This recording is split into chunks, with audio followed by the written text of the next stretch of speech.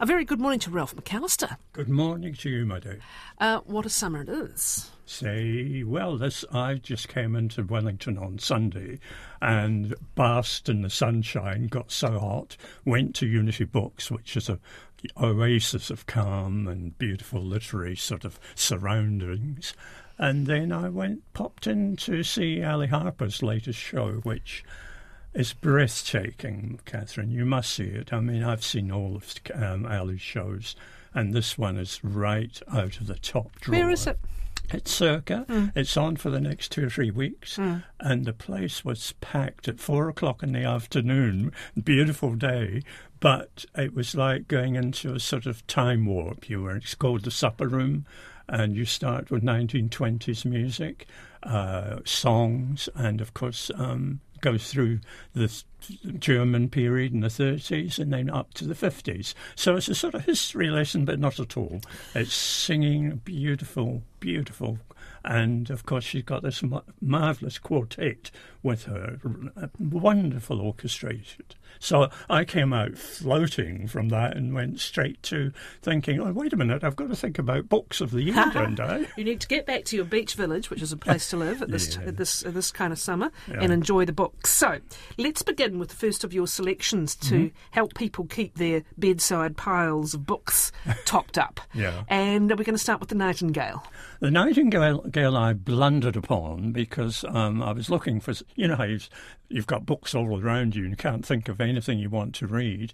This one I just picked up by accident, and it stuck with me because it's a war story, and it was written about 6 years ago, and so it's not new. But on the top of that, I found out that the author herself, she's where is she? Kristen Hanna. Thank you.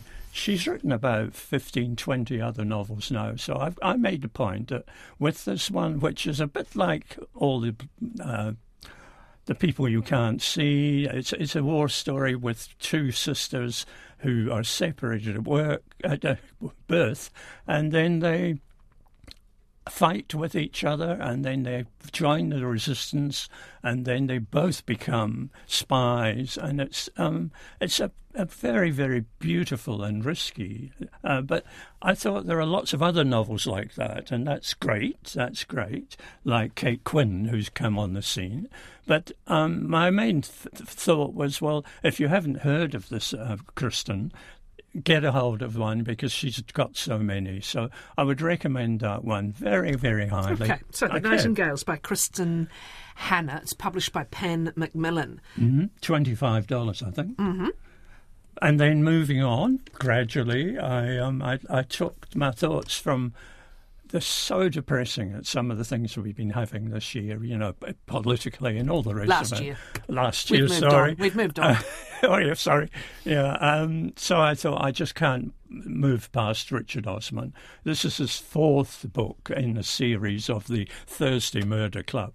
And it's just stunning. It's so funny, but it's also, this one, fourth one, it moves with beautiful sort of sensitivity into a death scene with one of the people at the homes. They're all octogenarians, as most of your listeners will know, but this one has an extra shift in terms of pathos and beautiful sensitivity.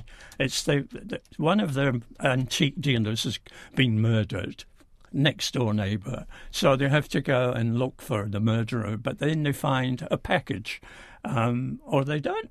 Something's wrong about the package, so it's a murder mystery again. But Osman's just so talented. He's a comedian as well as a writer, and he's taking a rest now for a couple of years from the Murder Club people, but he's promised he'll come back, and I can't wait for the 5th edition. And if you haven't read any of his, don't worry about order, just plunge in, and I guarantee you'll come out feeling like you've had a tonic, a great deal of laughter and a great deal of sensitivity as well. Very good. So, The Last Devil to Die by Richard Osman. The publisher I have is... Penguin? Yes, thank you. $37. Thank you. Well briefed, you see. Very good, Ralph. The third selection. Well, I have to crow now because can I do that? Because in March I said to this book, The New Life by Tom Crew, without an S. I predicted then on national radio that this will be probably my book of the year. It is, so I'm crowing like mad because it's a stunning story, very, very new. He's a new author, and he is dealing with 19th century Oscar Wilde territory and the relationships of 2-3 couples. They are so experimental, shall we say.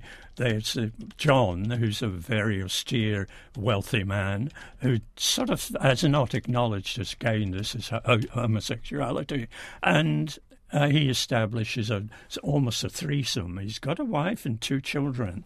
And so you start the book with the most erotic scene I've read in years, and I can still. The book has held me right through from March. It's exploration of love in all its varieties, and it's got the women in it are stunning because they stand up and say, "Well, we love each other. This is another relationship," and hence you're looking at in 19th century England the prototype for what has or what hasn't happened in 20th and 21st century here. It's a wonderful book. I've asked it, Unity when I was there, how's it selling? And the guy told me it's selling like hotcakes, you know. It's a new life. I just can't speak highly enough of it again. And so if you say, Ralph, you've said that before in March, yes, you're right. But what did I say then?